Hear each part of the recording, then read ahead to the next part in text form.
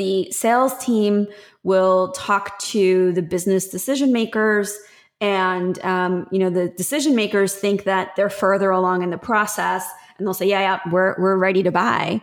And then 2 weeks later, that business decision making team has a conversation with their technical decision makers, and the technical decision makers are like, no, we're not even done with the POC yet. So the question becomes, well, how come we didn't have that conversation as a selling organization, right? Ourselves. Like, I get that on the customer side, they might have a disconnect, but on our side, the rep will forecast that deal and we're still running with the POC, which we know will go well beyond the quarter close.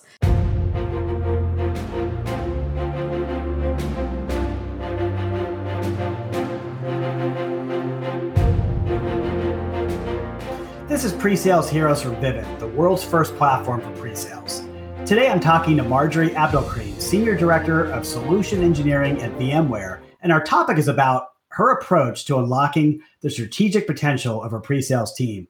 She discusses a lot of different dimensions of that, and particularly interesting to me is how she ensures that her team has a voice in the sales forecast and is able to give a reality check if the sales rep is committing a deal that her team just isn't sure about. She has a whole process around this. Hi, I'm Greg Howard, and I'm talking to Marjorie Abdelkrim, Senior Director of Cloud Engineering at VMware. Are you in New York right now? I'm in New Jersey. It's a little gloomy today, but doing great. Thanks for joining us this morning.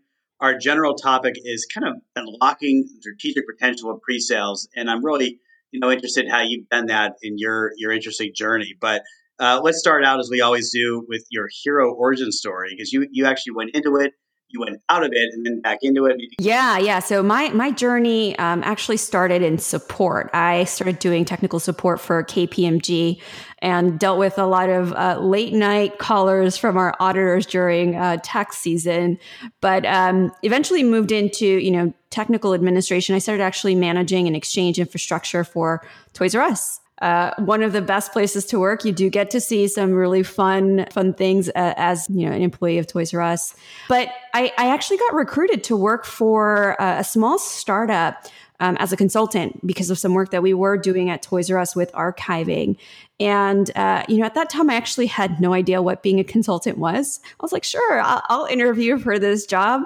And I went to go work for a small company called KBS, which got bought by Veritas, and then Veritas merged with Symantec. And through that journey, I had a multitude of roles within the consulting organization. But Symantec at one point decided to change strategy and direction as it relates to consulting. And I got put into this role called solution engineering, which quite frankly, I really had no idea about. I never really even interacted with the SE team as a consultant since it was fairly early on in my career. I was just go do what I need to be, doing. I was doing what I was told, fly here, fly there. And, I get into this SE role and I'm being told, oh, you're going into sales. I'm like, what? No, I don't want to go into sales. You always think of sales as a car salesman who, gives you a hard time, puts you in a room, sits you there for hours on end by yourself, right? And makes you feel miserable. So unfortunately, I never had really such a positive experience with selling. I remember a VP, as we were walking through our Mountain View campus at the time, he was like, Marjorie, this is going to be the best thing that happens for your career. And I looked at him with this, just this look of like, I doubt that. But I always reflect on that time and remember fondly, that conversation, because I do agree that was kind of the best thing that happened to my career. So I started as a solution architect for the SE team and very quickly moved into a management role for the SE organization. And from then on, I kind of went back and forth between roles. I actually went back into professional services, led an Americas organization, had a ton of fun doing that. Went to go work for another startup as well, leading a professional services team. And, services, for those who have done it, know it's a very difficult job. It's SE jobs are hard, but services jobs are even harder, right? You have to make sure that you're, engaging your customer and understanding their requirements after they've bought, make sure that you're resetting expectations, all that fun jazz. And then you're dealing, at a leadership level, you're dealing with margins and utilization and travel time and all of these other, complexities for resource management that I was just not no longer having fun doing. And, I reached out to a leader that I'd worked with in the past and said, I'm ready to go back into sales. So what do you have? And he's like, well, I don't have a field facing role, but I have this other role that I'm creating. It's called the chief of staff role.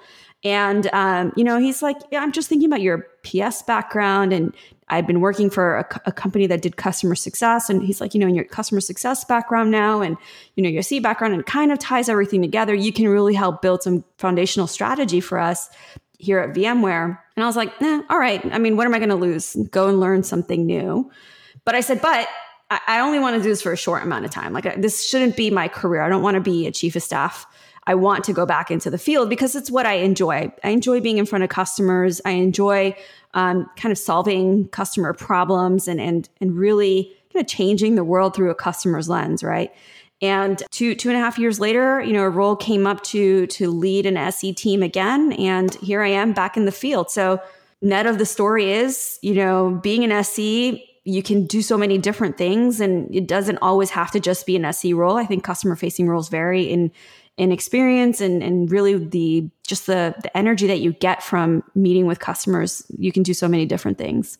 Well, I also feel like listening to you, just your openness to trying something different. Not everybody sees their career like that, and you've been willing to take, I don't know if they're called risks, but certainly there's a willingness to explore that seems like it's really served you well. Although you found yourself back where you truly love, which was running pre-sales teams. One thing I did want to ask you, just listening to you, you talked about you quickly rose to the ranks. You basically found your groove. You found the thing you were really good at. What do you think made you so quickly a candidate for leadership after being in the field relatively recently? Well, I had been managing a consulting team. So when they kind of changed the strategy for services, they put me in an individual contributor role. And I think, the leadership team realized that I had leadership skills already and that I could continue to do that within the SE ranks. And I think one of the things that I've noticed is, and we've done a lot of that here actually at VMware, a lot of the SE leaders that we have within our ranks have come from other parts of the organization. And what it does is it brings that different perspective from the customer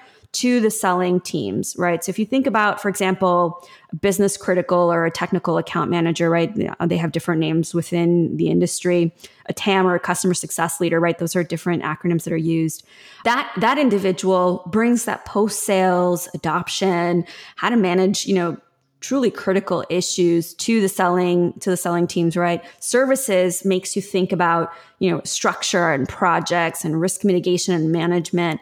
If you're a actually, I've seen salespeople move into SE leadership as well. And that brings a whole completely different perspective. So I think having that diverse background of leadership is extremely important if you truly want to get into, this evolution of the SE role, of what we really want the SE to become as the industry is changing and shifting. And actually, let's talk about that evolution of the role, because that's a perfect segue. Generally, we're going to talk about unlocking the strategic potential of pre-sales. And you had mentioned to me earlier that you actually saw it in terms of like an SE version 2.0 and now an SE version 3.0. And maybe it's a great way to start the conversation by just asking about kind of what you mean by that and what the difference is between the two. Yeah. So if you think about, the history of the SE function within the software industry and how we sell, the SE traditionally came in to help solve the understanding of a product, right? You had a singular individual product that your customer was looking to understand the technical capabilities, right? What does this button do? These knobs and switches and whatnot. That was the SE's function, helping them understand those knobs and switches. But as software companies have grown, and actually I've seen this of a lot of hardware vendors as well, as their portfolios have grown, the conversation then became, how do we solve for the solution, right? How do we bring an entire portfolio to the customer versus selling them just one product? So, we would traditionally talk about cross-sell, upsell, but why don't we just talk about it from the beginning? So that initiated that journey of SE 2.0, having the SE really talk about the entire solution of what the customer was trying to do, giving them that one throat to choke. And you'd hear, the naming convention started to change from systems and sales engineers to solution consultants, solution engineers, right? So the industry started shaping kind of the titling as well to evolve into that new notion. Now, if you think about it, customers now, especially as they're looking at going into this subscription-based model, really, they can now make a decision today. I'm no longer going to use your solution. Goodbye, right? It's no longer you're tied to a vendor and, oh my gosh, now I've got to migrate and now I've got to change platforms. That's no longer a big issue for a lot of customers. So this notion of continuing to sell the business value is the conversation that a lot of leaders are having in the technical ranks. Traditionally, SEs stayed out of the business discussion. They stayed out of the outcomes conversation. And I've started even seeing the conversation of, how do we evolve into even some of the post-sales components of the customer journey? So this SE 3.0 now becomes, how do you drive business value differentiation for your customers, whether it be, you're doing it during the actual selling cycle and helping them understand that top line or bottom line impact to the organization. And you're even talking to lines of businesses. You're no longer just talking to a technical buyer. There's also the notion of delivering the outcome and ROI discussion, which a lot of times we kind of gave that over to a value management office team or to the salesperson.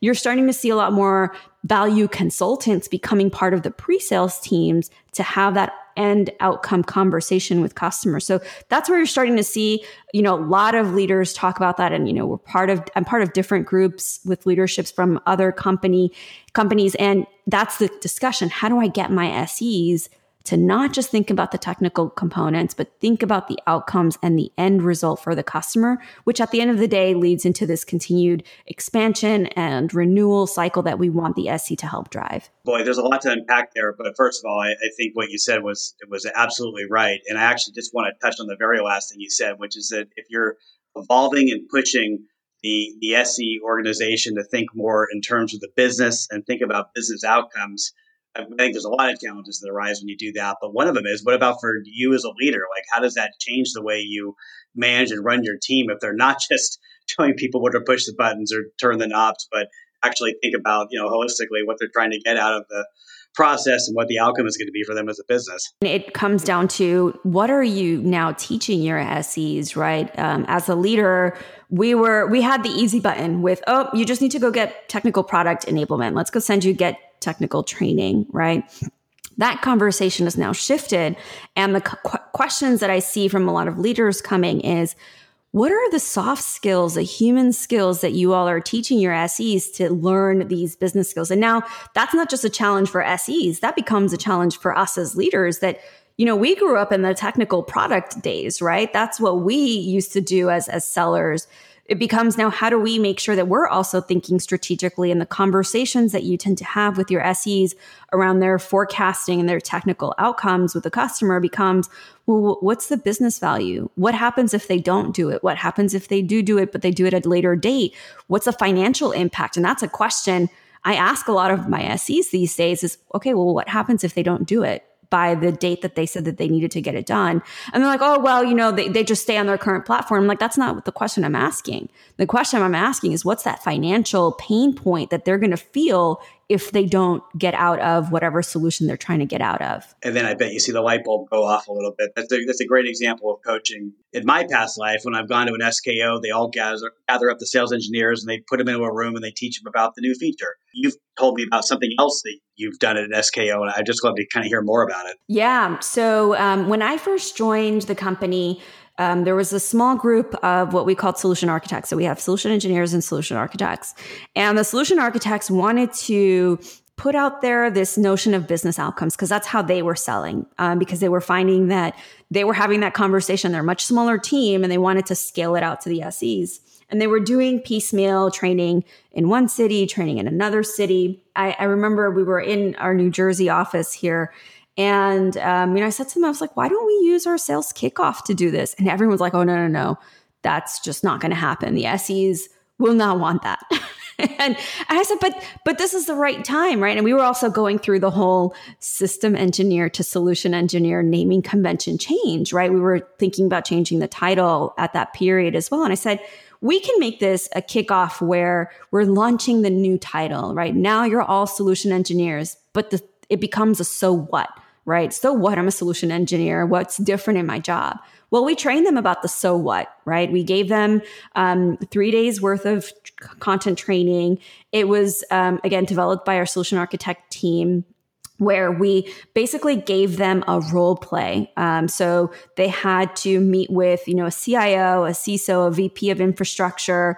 They went through discovery questions, and then they had to present back. And the challenge was, don't present a product, right? Come to the presentation, but you're not allowed to talk about a product.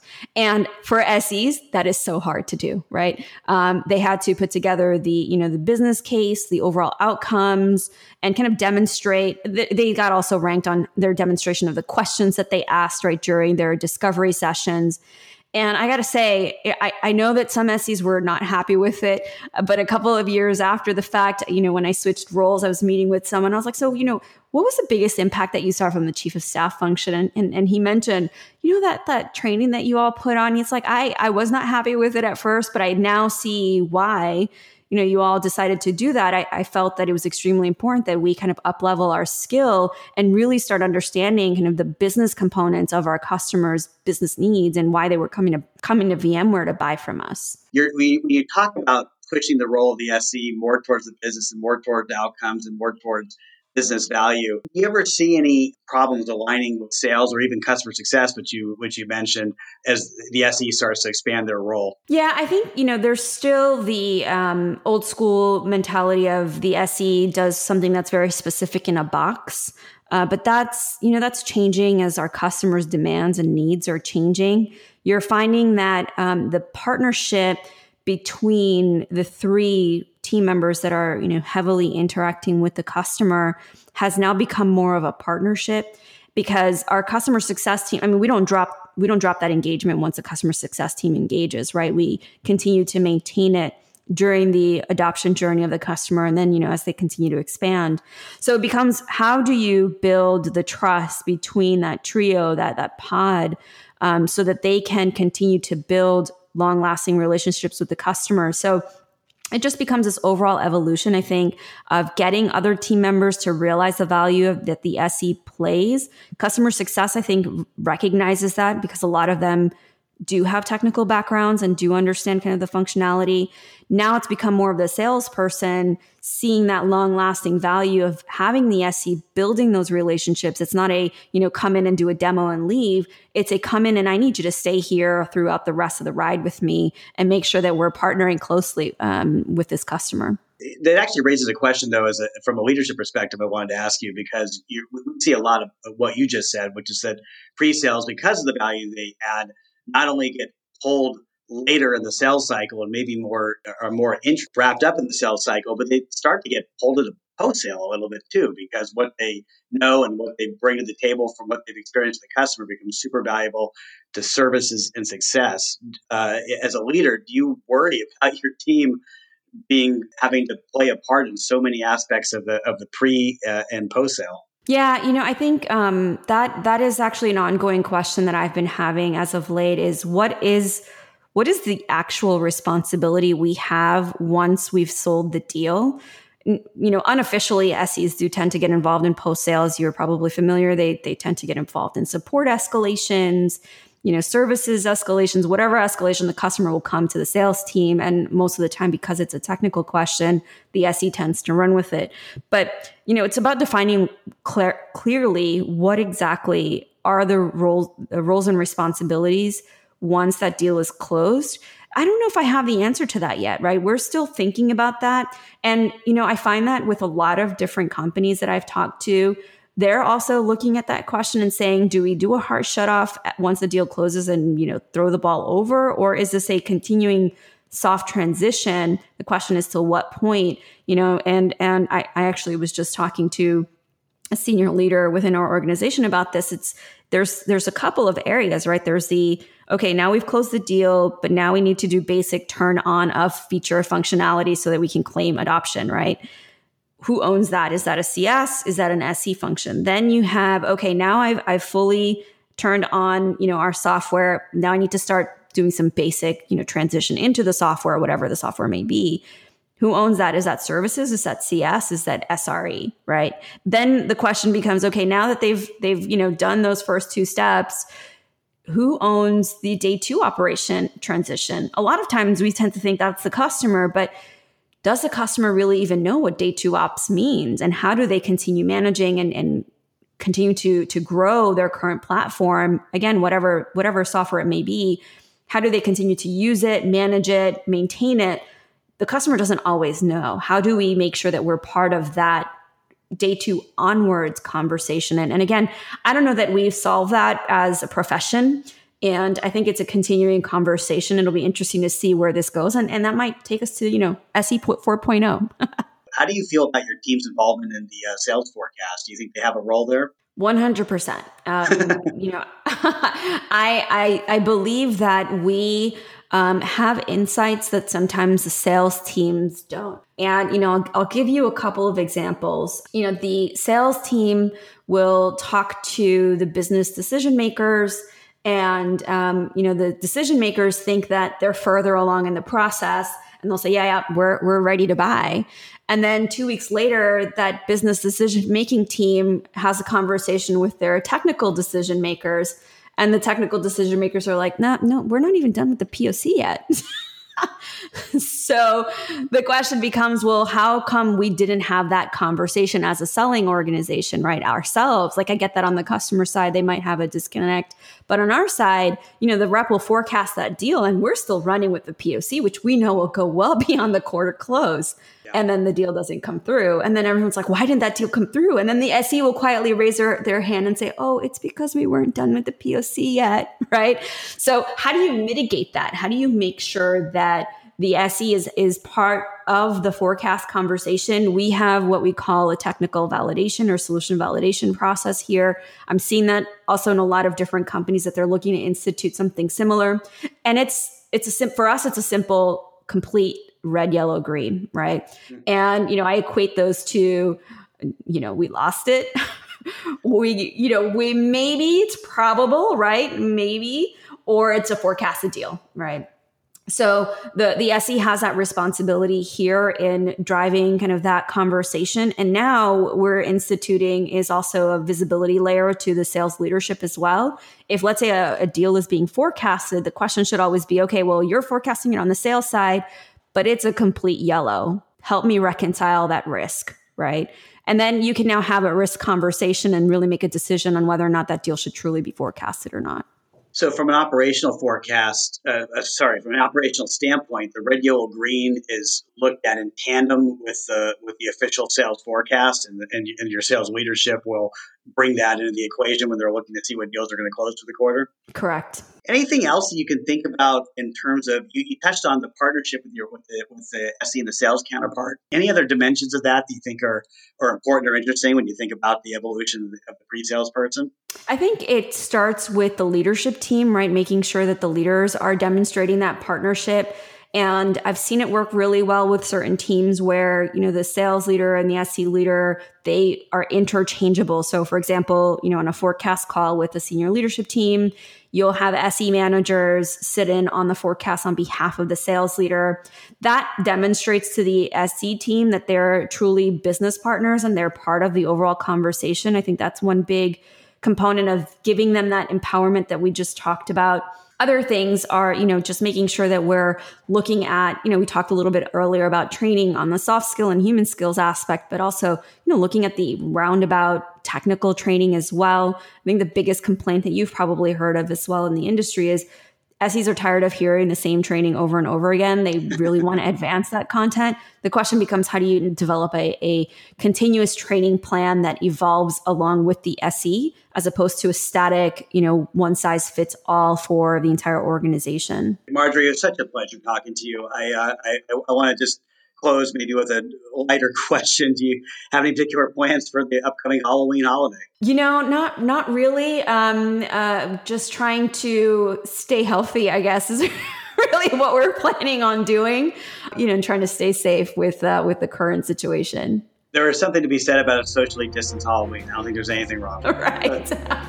Marjorie, have a terrific Monday. Thanks so much for talking to us. Have a great rest of the week. Thank you. You too.